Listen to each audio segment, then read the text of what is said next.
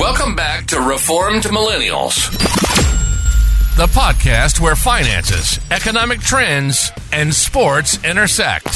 Cam and Joel help listeners better invest their time and money.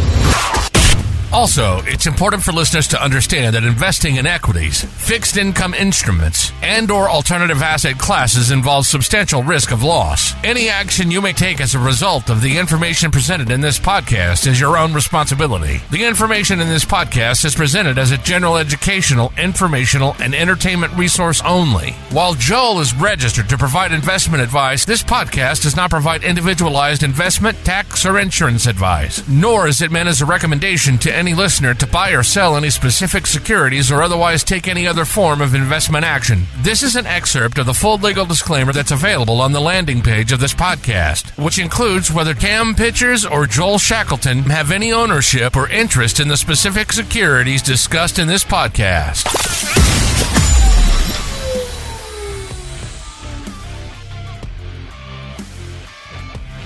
Hey, Cam. Oh, hey. Welcome back. Hey, yeah, you too. So, I made some money this past Sunday. Guy. Did you? No guy.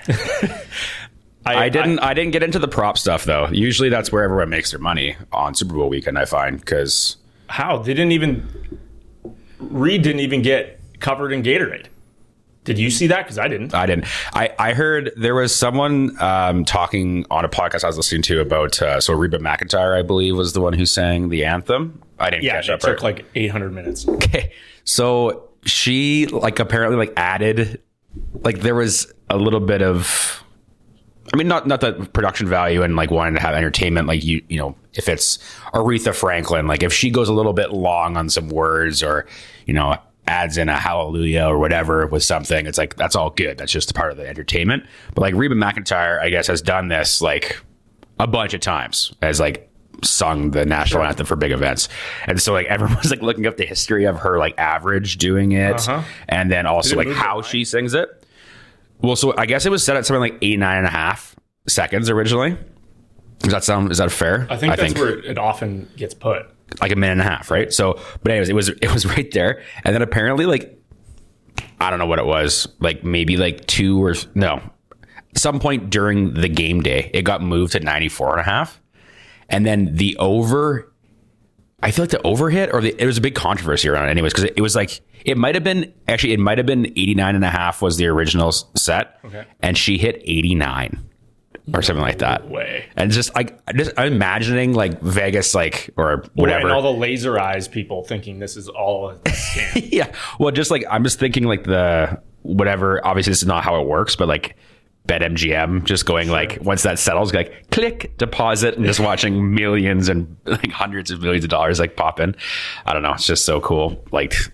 I find it so interesting, that side of sport now, just how there is a subsection of fans that are obviously love the sport, but love the betting aspect of it so much more. And so that was obviously with the Super Bowl being in Vegas and everything else this weekend too. It was obviously a trial run for them having the whole event. Who's going to win the betting industry? Because for me, you're watching a number of these have impact in the public markets. You have DraftKings, etc. Yeah.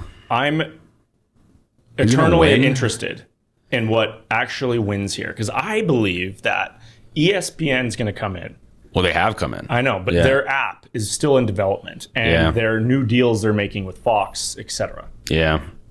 It's a lot to probably sift through in the net, because with the news. How much do you feel the brand of Bet365, DraftKings, all of the other options that you have? There are a lot.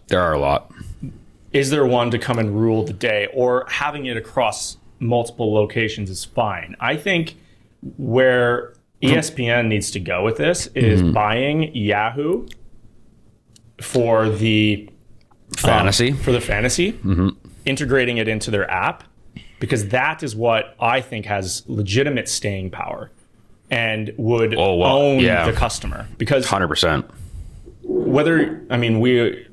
We're in multiple leagues together. The app that we use has changed, and we use, what is it called? The Keeper? Sleeper? Yeah. Whatever. It's an amazing app. Yeah, 100%. Yeah. So I think that is the way for customer acquisition. A lot, and we talked about this multiple times prior, about the reasoning for Barstool Sports being a good acquisition for people trying to get into sports gambling.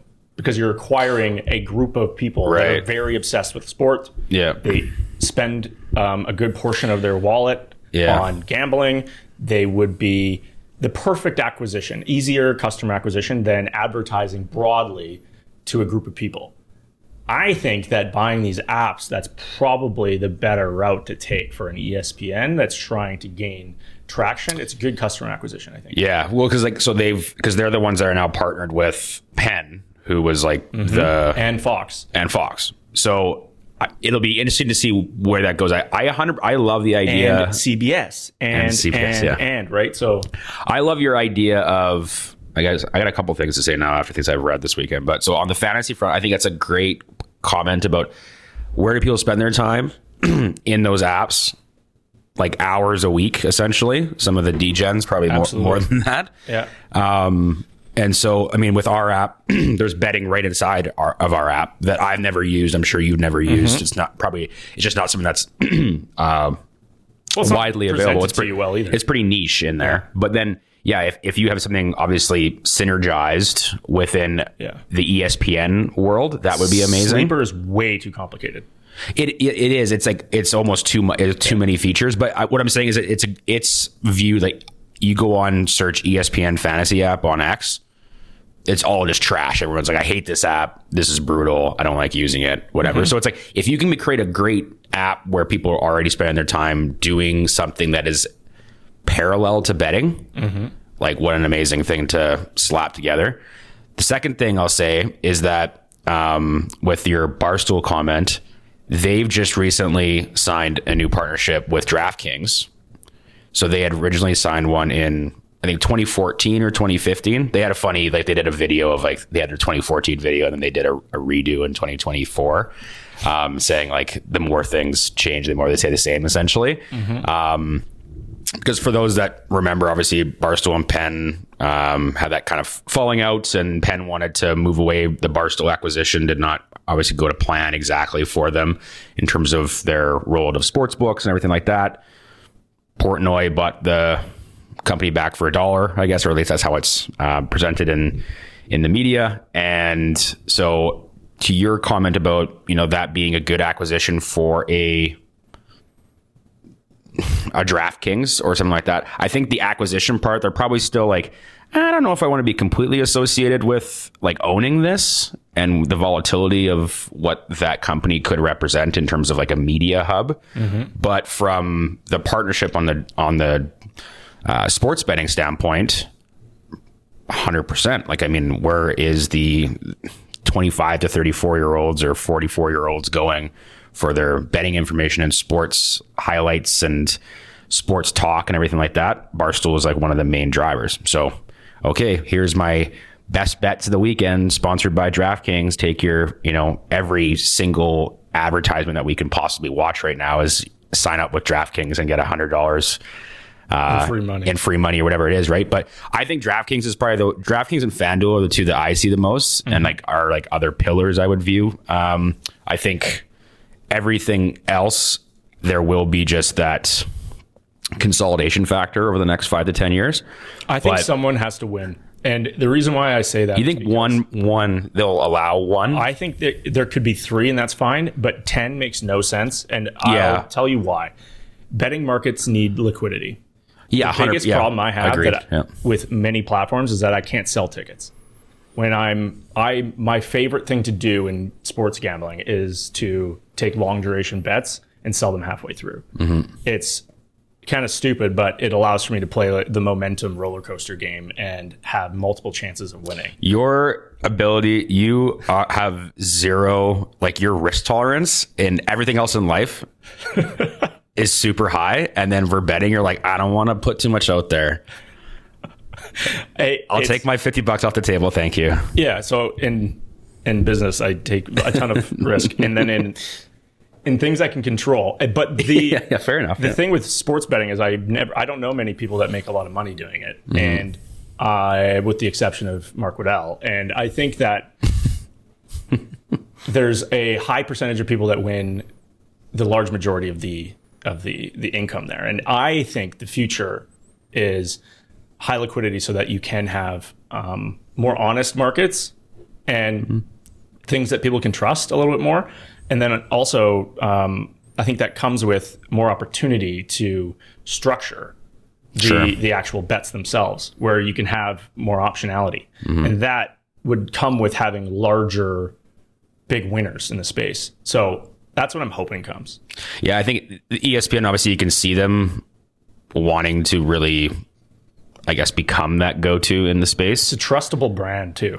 Yeah, I think for them it's going to be DraftKings out of the Cayman Islands. I just don't trust. Yeah, I think it's just going to be interesting to see how they do it, because it's like for them and what their brand represents and changing what that can mean. Like ESPN, the media, ESPN, if Pat McAfee tells me to do it, you'll do it. Yeah, no doubt. Well, because he would have historically been a DraftKings promoter and all. So yeah, I agree that it's going to end up being. I guess I wanted to make sure you weren't going to say it was like just one or even two. I feel like just because I feel like at that point regulation will come in and someone will be like, well, these guys are obviously raking it in on the common man and not allowing for a fair market. So there's gonna be some balance there. But yeah, Super Bowl was kind of forgettable. I feel like obviously one of the biggest events, like the game itself. I thought it was great. I know the first fourth half quarter was terrible. The fourth quarter was great, which is what you want at the end of the day. The script played out. You think the that conspiracy was theorists? It doesn't matter. Does it? I don't think. No, obviously, I don't believe in any of that kind of stuff. But but the narrative was fed by the fact that you had essentially the team that everyone would view as the NFL wanting to win. So do you know this? I don't know if you do. I'm going to ask you a quick question. Two questions. Yeah. One, boots with the fur. Is that boots with fur on them, or is it her wearing boots and fur on top in her jacket? Yeah, second. It's the fur on top with jacket. Two, how many minutes was Taylor Swift on TV during the Super Bowl? If you ask a Republican. 75. Right. In reality, she wasn't even on the TV for a single minute. I think it was something 2-second shots every 3 minutes. And it was 56 seconds. There was an over-under on that, how many shots there'd be. It was like 26 and a half or something like that. Okay, well, she definitely hit 26. Yeah. But I didn't think that it was overly emphasized during the game at all. It wasn't. I think it was like they've figured out the mix over the last 12 weeks. They didn't show LeBron James enough. That was a problem. They didn't show Elon Musk enough. They showed Beyonce and Jay-Z, and then obviously Jack Dorsey. You see that? Yeah, but they didn't highlight his name. I know, that's so good. Well, he's not that famous though. I know, but he's outrageously rich. Should be. But anyways, I thought obviously Vegas is going to be in the rotation now for Super Bowls 100%. Yeah. It was the one we kind of buried the lead here. Most watched event ever on TV, telecasted event ever. So the fact that obviously, the Swift bump, you have to believe, it probably had. I didn't think it was that real at first, but then obviously you see all the posts about, little girls wearing the Go Travis or Go Taylor's Boyfriend or whatever shirts and all that kind of stuff. That's amazing. You can hate on it as much as you want, but the fact that the NFL had that many more eyes on a sport, even if you get 10% of those people as regular watchers on a go forward. Awesome. What an amazing acquisition. They're going to get way more than 10%. I know, but I just mean so cool. So anyways, it was the game itself. I feel like was not in 10 years from now, we're not going to be oh, do you remember this from that game? Not as many of those plays. I can feel the country coming together from Canada just because of Travis and Taylor. All of North America is banded together. Yeah. So you know what? I quite enjoyed it. The experience was great. Hold on. What was the boots with the fur question for? Just an off. Reba McEntire and everyone, I think, going into the Super Bowl felt like boots with the fur was Uggs basically, and or a version of boots with fur on them. But it became obvious with her outfit. This was a trending. Yeah, thing? It was trending on Twitter, and I had so many people bring it up in conversation. Okay. And or it was long threads about them being, I was this many days old when I figured out that Reba McEntire's boots and fur ends. Okay, well, I'm on team option 2 there, where it's a fur jacket. It's clear. Yeah. I think more men knew that than women, actually. Well, Flo Rida. Exactly. So, moving on, I want to do a quick market update. The last week had a spike in volatility, and that's really the story. We had a huge down day on Wednesday, but the market is kind of just chopped sideways. You saw the VIX go from 12 to up to 19, which is the highest we've seen in what feels like 2 quarters. Right. And we are now seeing a divergence in commentary from, there's a lot of bears out there and a lot of bulls, and the bull case seems validated based on just momentum. However, the underlying market fundamentals are kind of deteriorating a little bit, and your leadership that has worked for 10 years is starting to diverge from the index, and that first is showing up in Apple. Yeah. Apple itself has, or is experiencing, its worst, since 2021 as a contribution to the S&P 500 and the Nasdaq. It is at multi-year lows. It is doing very poorly versus the rest of the market. The rest of the market is being carried by Nvidia and Microsoft and Facebook, and Apple is really starting to fall apart. And that caution that I threw out there probably a year ago about the fact that they're not growing anymore is an issue for them. They're expanding margins a little bit, but they're starting to struggle with where their next growth catalyst is going to come from, and you're seeing it in its stock price versus the rest of the market. Additionally, you have what is a slowing down of economies across the globe. Yesterday, I believe we saw the EU mention that they're expecting growth to severely reduce. However, that is coming at a time in which inflation is also getting cut in half. So that is a good thing. Yeah. And now, what does that mean for prices? Well, the EU from a multiple perspective is cheap relative to the United States. But that said, it's not growing again. It's having issues. The stuff that's working in Europe is basically luxury product and weight loss drugs. Otherwise, not much else going on there. There's a few semiconductor companies, but they're struggling to find the catalyst to grow. Emerging markets also having a big problem, more specifically China. China is what's become very popular, and you're seeing a lot of flows. You have people leaving China altogether, and China is usually a huge part of EM, or emerging markets. They're now buying emerging markets ex-China, which obviously the new leadership is India, and it's all the rage. There's many, many people that are saying China no longer has any reason to be our top pick for emerging market allocation. India is where it's going to be, and that's where the next 10 years is, and I kind of agree with them. However, in China, until they find a really great way of wiping their real estate debt off of their bank balance sheets, and when they do, that'll be the time to re-enter there. That's the catalyst, I think. I read a really great tweet from Cynicism, which I think it's Bill. I can't remember his last name off the top of my head at the moment. But anyways, he mentions that all the stimulus that has ever worked, whether it be in the United States in 2007, 2008, or in multiple other crises, I think in China, you're seeing what happened in 2008. Yeah, what's the underlying issue on this housing? It's their real estate issue, which is effectively that Evergrande is their large developer, and it's gone bankrupt. And they're needing to, and this has kind of splintered off into all of their regional banks who are now undercapitalized and not lending, which then slows down the economy, which then has its own feedback loop, right? And they need to come in and reshore up all of those bad loans. And without doing that, they're doing it in different ways. They're firing their securities regulator.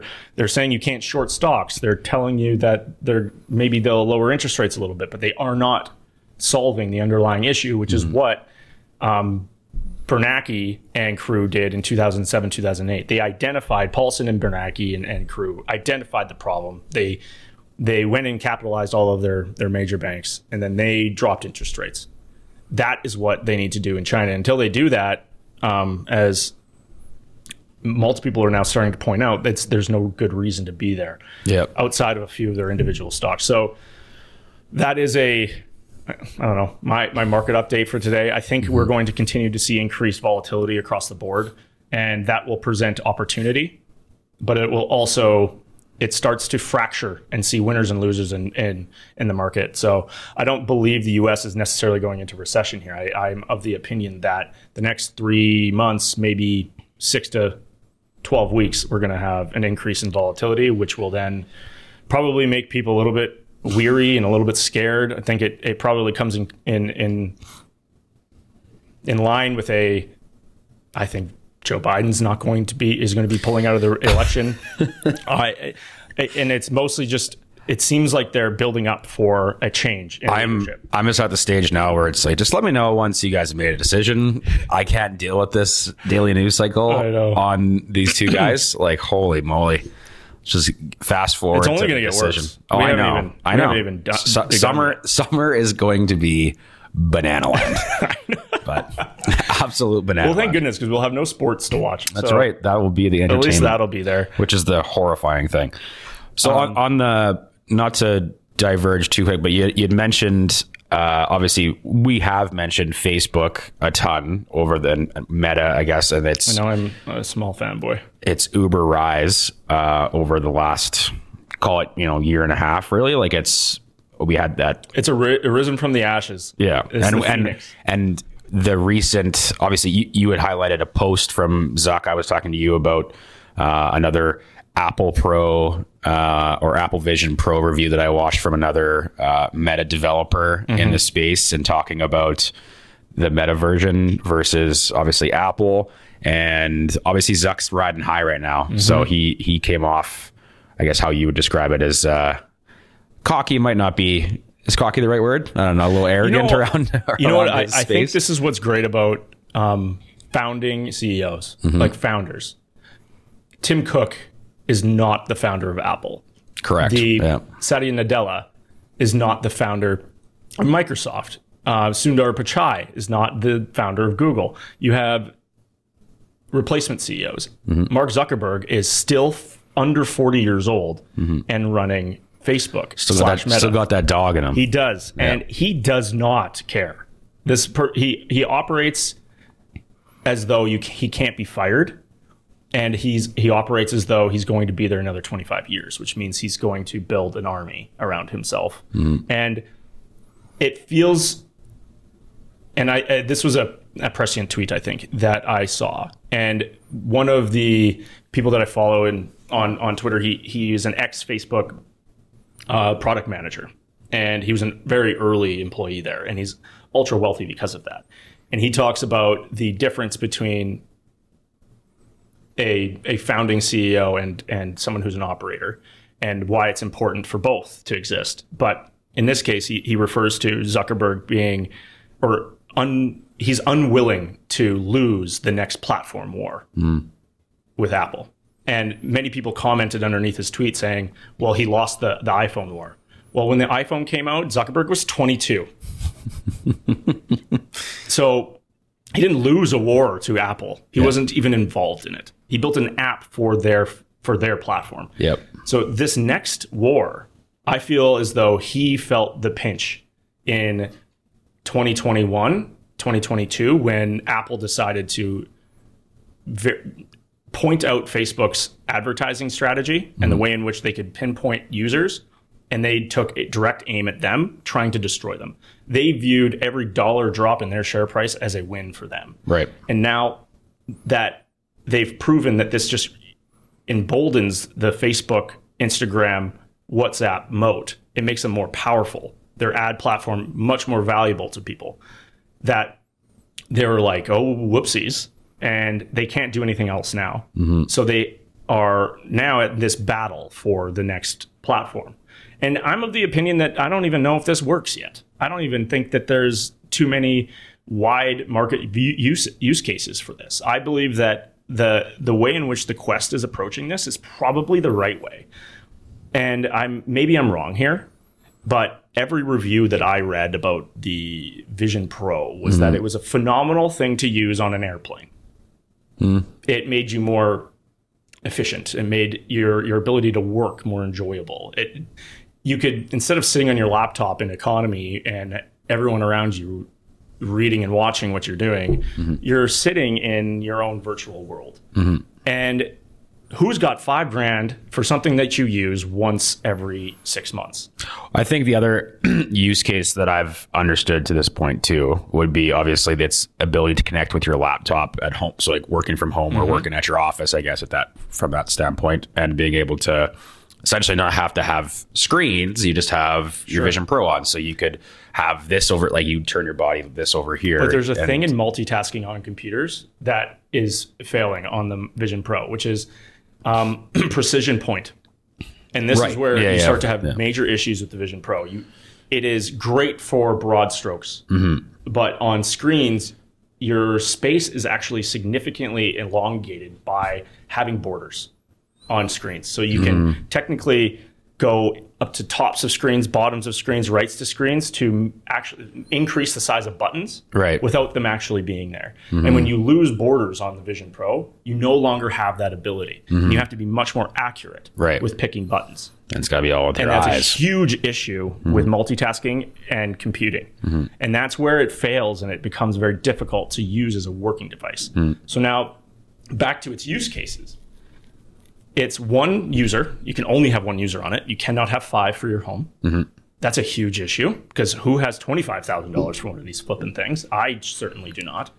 And what's the market for people who fly for business? Not huge. All the rich people in Silicon Valley, and people who work for Apple, sure. But it certainly isn't the day-to-day human being that has an iPhone. It certainly isn't a group chat of guys who perhaps work in the city of Edmonton or city of Calgary. How many people travel every day? Not a lot. Yeah, and how many people have the disposable income to use it as an entertainment piece? It just seems as though it's a platform searching for a user, and it doesn't quite have that yet. Now, to be fair, before you get into the Quest side of things, to be fair, I'm not an Apple fanboy, but this is first gen. Yep. This is so. If we go back to iPhone 1, I mean, oh my god, everyone does this. What I'm saying is like what it could be. I think we've talked about maybe we talked about Marquise Brownlee's review last week too, but he obviously tends. I haven't watched him long enough to know if he's like super biased one way or the other with certain brands or not. I don't feel like he is based on how he reviews things, but like he was pretty honest in his detailed reviews of the Vision Pro and just said like, here's all the things where it's just, these are cool things. They're cool. Is it like, would I recommend anyone buying it? Probably not. If you're in like, this, like in the 99th percentile kind of thing, right? If you're above, okay, great. It's a nice little piece for you to have at home and to play around with, but it's not, the use cases for day-to-day is not there. However, I could see with their resolution, with all these other things that are a step above anything else in the market, if they're able to shore up these drawbacks, which I mean, betting against Apple's not a great track record in the past. Is that fair to say? Totally. So what does this look? What does this look like in 2026 or 2028 when they roll out second gen and third gen? And are they going to be able to have that scale down to have it, not just a $5,000? Why would Apple ever start to create a value product? It's not in line with Apple. But what I'm saying is like the differential in value. So to give people the reason like, oh, I do need to spend $5,000 on this. Sure. You need the use case, right? Yeah. So it's like, what are they going to do in second gen, third gen to do that? I feel like at this point there was so much, well, obviously competition in the market and enough talk about this being a product that people might be interested in using that they had to get something out. They couldn't delay it. Yeah, they're exploring here. Yeah. And I don't think either of them has a really great use case at the moment. The video game portion is not something that hits my radar, and nor do I care much about it. It is massive though, to be fair. Like, I mean, that side of the market is so much bigger than I think we give it credit for. Oh, it's bigger than music and movies combined. and the video game industry is on a tear. It continues to grow at a very quick, fast pace. I believe there is a ton of opportunity here to influence a generation as it grows up. So if you have people playing video games inside of a Quest or a Apple Vision Pro, is this a Sony versus Microsoft story? I don't know. And that's where I'm mostly just in the wait and see, watch phase.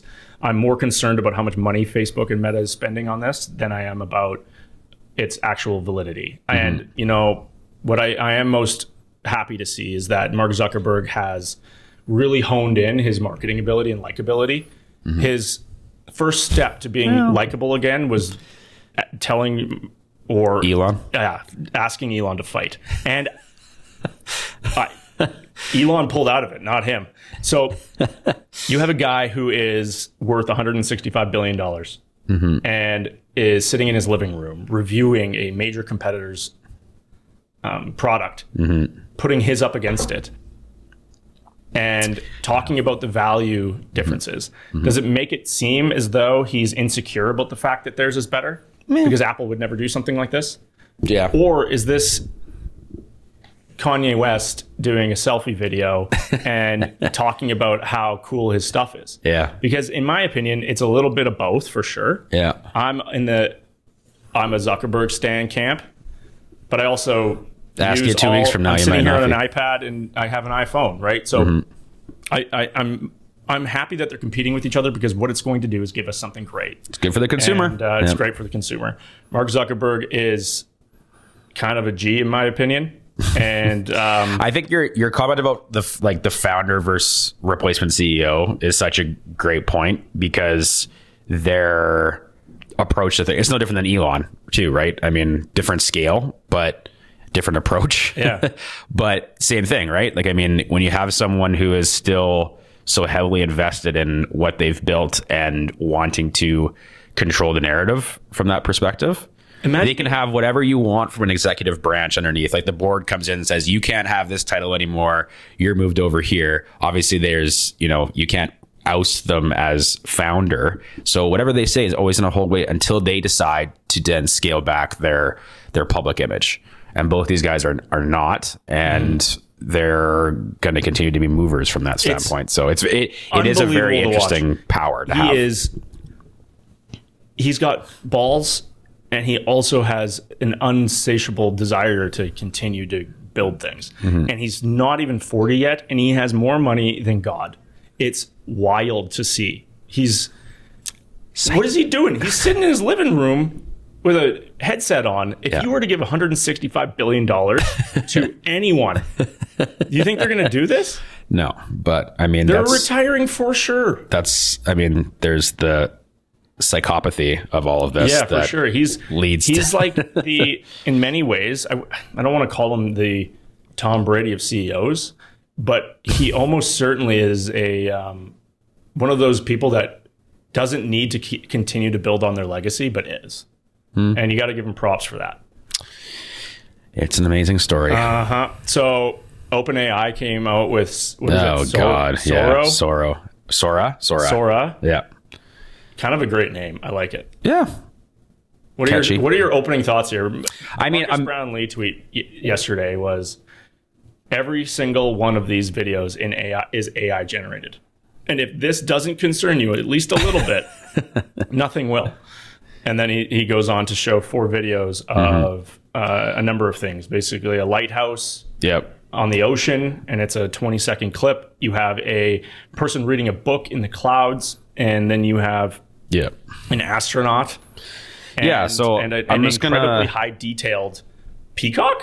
Yeah, I'm just gonna open up the tweets here for the examples. So this one was not one that you just gave. So I'm just gonna verbatim this prompt and then describe what it is. Obviously, that's happened.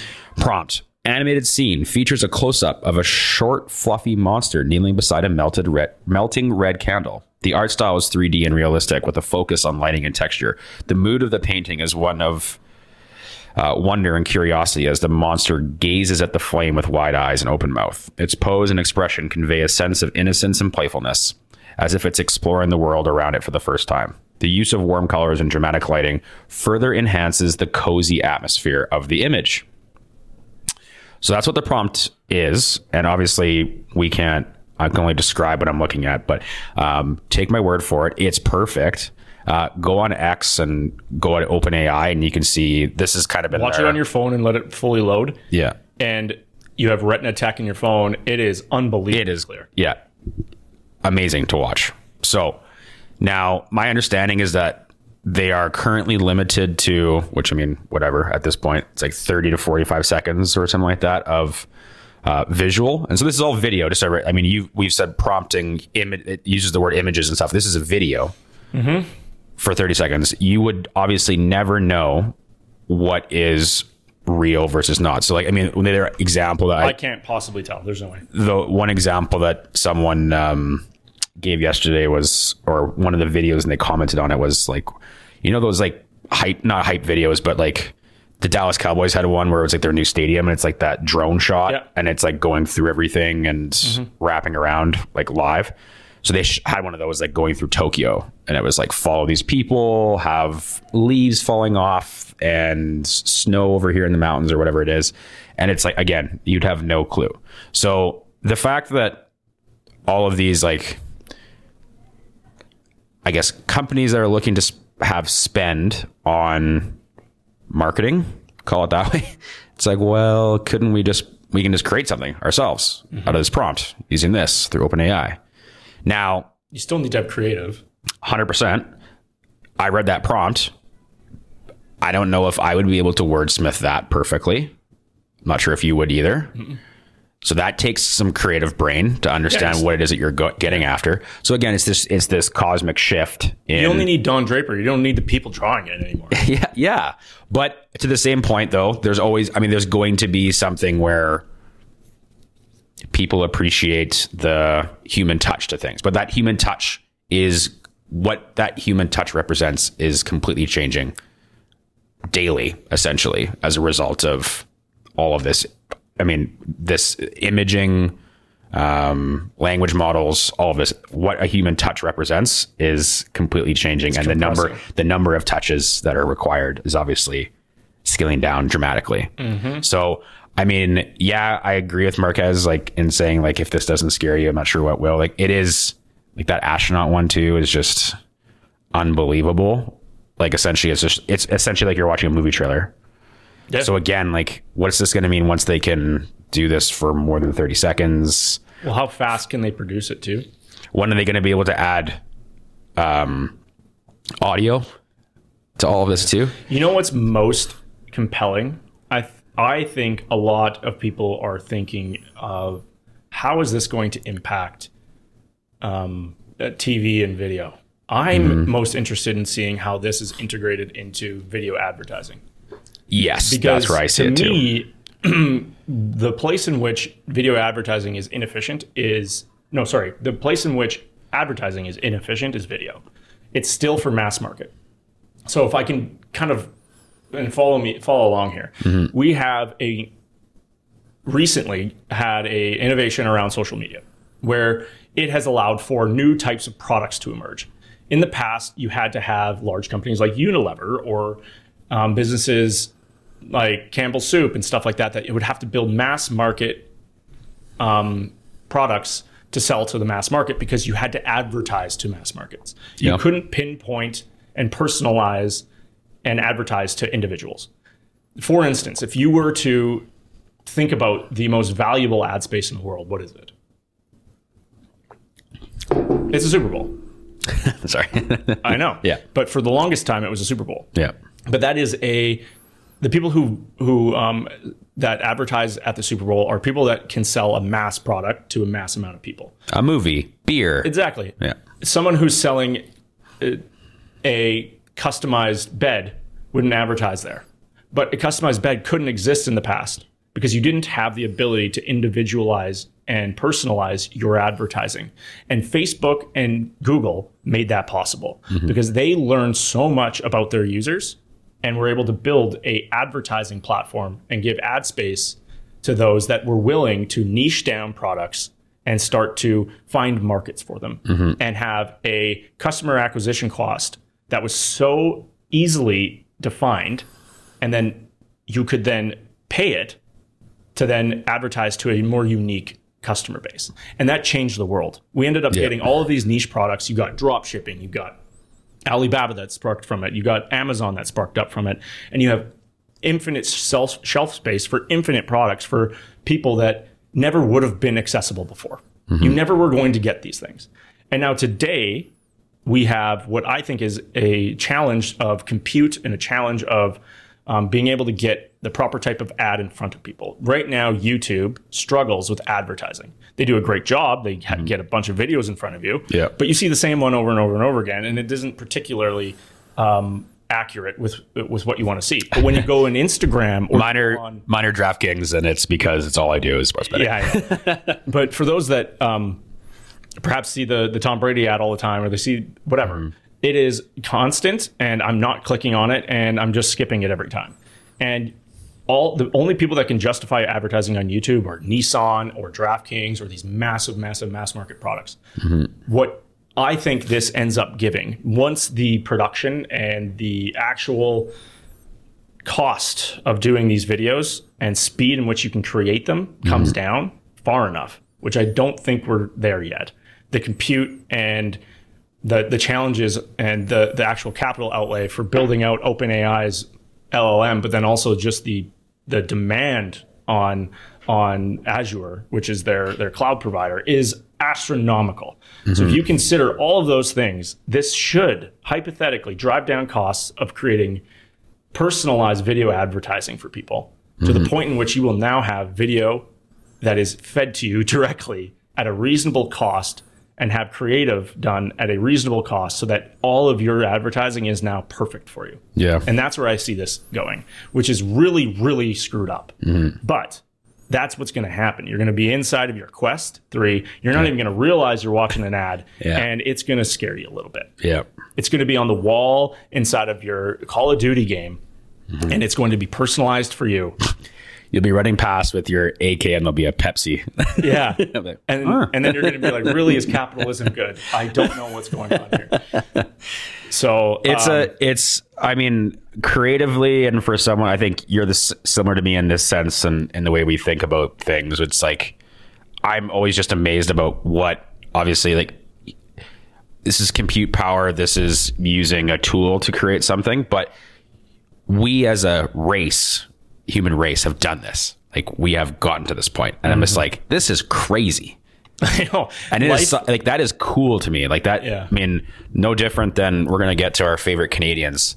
Alexander Graham Bell invented the telephone. You think he saw this coming? Yeah. Like, you know what I mean? Like, it's just all these things. I mean, this sounds very cliche or whatever, but it just mean the advancement that we're seeing in this area is just, the directional arrow of progress is towards these Vision Pro and Quests, because it's becoming so real to be inside of them. Yeah. And that is almost, it is concerning to me. And that does scare me. And it makes me feel as though real life is going to become less valuable to a certain cohort of people.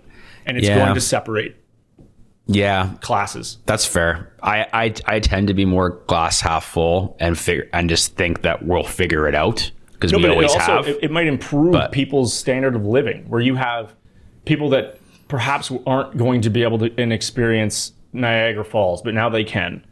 Not that anyone should ever go to Great Niagara. pick on like anything in the world that you could say you're going to experience. And right. The Grand Canyon, Vancouver, without flying.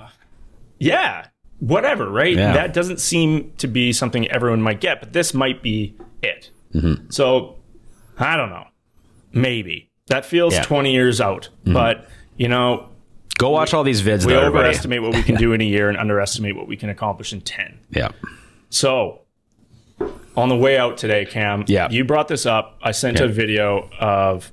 Yeah, it was from. I think the video was from like maybe a couple years ago or something like that. But yeah, essentially Justin Bieber describing what he wanted a symphony to do. Like, he's hearing sounds in his head, but just describing it with words. Yeah, he seems to be. It's kind of the creative process of a musical. Yeah, like I mean, genius, yeah, it's not like Biebs is unique in that sense. Where it's I think like all of those people are. Yeah, like the greatest creatives have always been able to, like, always hear stories of, I think drummers are great examples of like rock drummers. Even watching like the behind the scenes show with Kanye West. Yeah, when you saw him making beats, it was really fun to watch. Mm-hmm. And this is Justin Bieber effectively doing that with a symphony. Yeah. Or small. And it's amazing to watch, because obviously it must be a couple, because everyone was wearing masks, I think, in that, like the whole symphony. So, but it was probably just California. the musical artists as well in that, though, like amazing to watch them be able to like kind of like they're literally just looking at him, listening to him, like, okay, this, that, and like changing, watching his hand. I know. Yeah. And they're doing it. It's really, really, really cool to watch talented musicians. Yeah, he's a savant, man. 100%. And this led you to say that he is Mount Rushmore of Canada. Yeah, legit. And that is aggressive. You had him in your top 4. Oh, so here let's litigate this a bit. Okay. Mount Rushmore of Canada, that's 4 heads on a mountain, right? It is. Yeah. So you got 4 opportunities. Let's say like, this is a mix. This is everything together. Like influential. Top obviously. 4 of all time. You don't get on there unless you are the GOAT. So, Alexander Graham Bell, number 1. Okay. I'm fair. I think a huge influence. Yep. And now I start to reconsider this, because I've now thought about it a little bit more. Yeah. Do you put your founding prime minister up there, MacDonald? I mean, you could. Was he good? I don't even know. But don't know if he was good or not. Right? When you think about Canada, what do you think about? If you Google this, like top 20 Canadians of all time, it's just like, I guess there's ones on here that it's all entertainment based for the most part. So here's what I would put up there. Tommy Douglas goes up there. Okay, so describe Tommy Douglas. Tommy Douglas he brought socialized medicine to Canada. Mm-hmm. Born in Scotland in 1904, immigrated to Winnipeg when he was a 15-year-old kid, and moved to Saskatchewan and went into politics, where he was known as a skillful debater, according to Canadian Encyclopedia. Mm-hmm. As a premier of Saskatchewan, Douglas brought government-funded healthcare to the province, prompting the federal government to follow suit. Mm-hmm. That, to me, goes up there. Because when I think of Canada, I think socialized healthcare. Yep. I think about how we treat human beings, mm-hmm. how the world perceives us mm-hmm. versus our brethren south of the border. I believe that to be really, really important. Mm-hmm. So I would throw that up there. Now, I struggle to not talk about all the other really impactful people, motivational, etc., that have done great, cool, interesting things. Mm-hmm. But I'm not putting the Biebs. No, I haven't gotten there yet. Okay, but I'm not putting Wayner in there. No chance in hell. Okay, that's fair. I mean, I guess that's at the end of the day. Like, I mean, Terry Fox goes up there well before Wayne Gretzky, and Terry Fox doesn't make mine. Okay, so yeah, like obviously we're taking this is like a PMT bit here. They do a Rushmore every week of something. Yeah, but I didn't know that. Yeah, they do. It's really good. It's the most ridiculous things as you can imagine, but they're so funny, those two. So, but obviously you can just go into a bunch of different directions here. Like I'm just reading an older article of like kind of a discussion around this. Like so, like Viola Desmond. So she's on our currency. She's on as in the $5 bill or $10 bill. So yeah. So pioneer of black rights in Nova Scotia. Gord Downey, from an entertainment standpoint, he's kind of viewed as like one of the Tragically Hip do not make my Mount Rushmore. I know, but I'm saying for some people, like I mean, he would be. I think Drake's third album outsold that. That's not necessarily the only measurement stick. Nellie McClung, women's voting rights in Canada, kind of a leader of that. Just saying. Again, Lester B. Pearson's on here. I was right before we started recording talking about insolence. So Sir Frederick Banting. So he's got to go up there. 1891. He was born in 1891 and made no money off of it. He gave it away for free. That's right. So he's in there. That's a big one.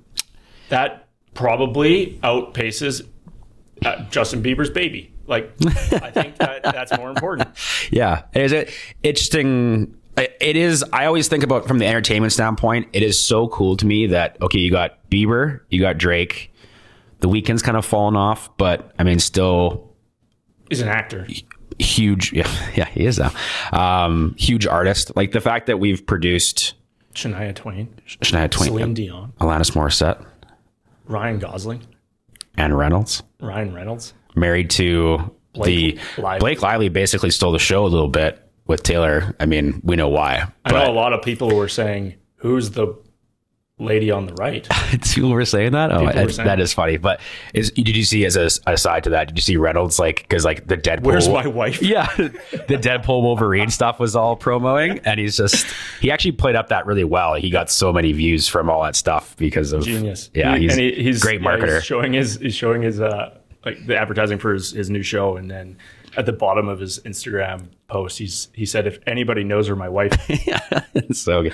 He's a really good marketer. But anyways, yeah, top Canadians. I mean, it's that's a list that could be debated forever. But Drake is on the Mount Rushmore. Okay, he'd be on mine, and that's obviously super biased, and everyone's would be subjectively. But it's just cool to see that, or the fact that we have these types of influential Canadians that. Would you put Justin Trudeau on there or Pierre? Okay, we may not actually do that. I don't think any prime ministers really should be on there, especially in our generation. Would ever get up there? No. Yeah, I agree with you. Let's end on that. 100%. We'll talk to you next week, buddy.